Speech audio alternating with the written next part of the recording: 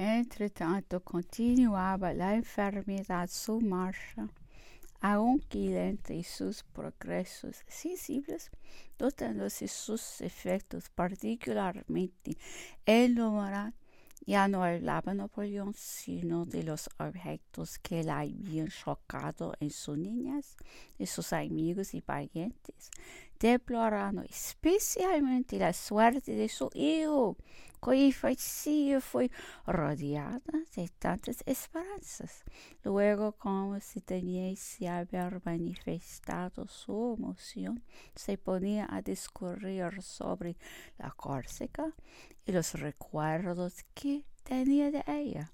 A mi advenimiento al trono de Italia, cuando visitaba Génova, me creí transportado repetidamente a nuestras montañas, los estilos, trajes, costumbres y hasta las tiendas eran lo mismo que en nuestro país.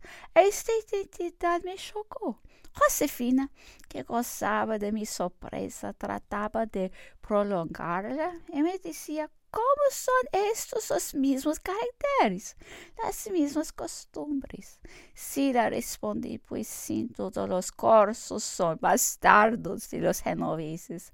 Luego monté a caballo y recorrí las alturas y visité las posiciones que definían la ciudad y suspendí los trabajos que debían protegerla.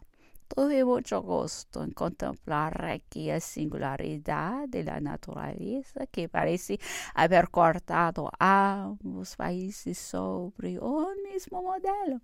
Anduve recorriendo aquellos sitios escarpados desde las 3 de la tarde hasta las 11 de la noche, a cuya hora, molido de cansancio, volví a casa y me puse a trabajar con el buen Godin, que me presentaba la organización anciana de la Liguria. Mas yo estaba tan abrumado que me quedé dormido. Apenas él había comenzado a leer. Le pedí que lo suspendiésemos, pues me iba a dormir un poco.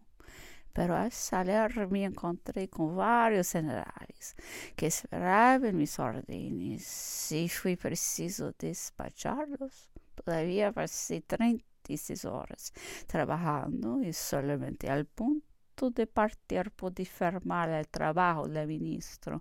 Él ciertamente el duque de Gaeta, un hombre muy íntegro y suicito. ¿Cuántos servicios tiene prestados y cuántos ha contribuido a nuestros triunfos por medio de sus operaciones administrativas? Poco tiempo después de la batalla de Austerlitz vino a pedirme algunos cañones de bronce. ¿Cómo? Le dije. ¿Queréis hacerme la guerra?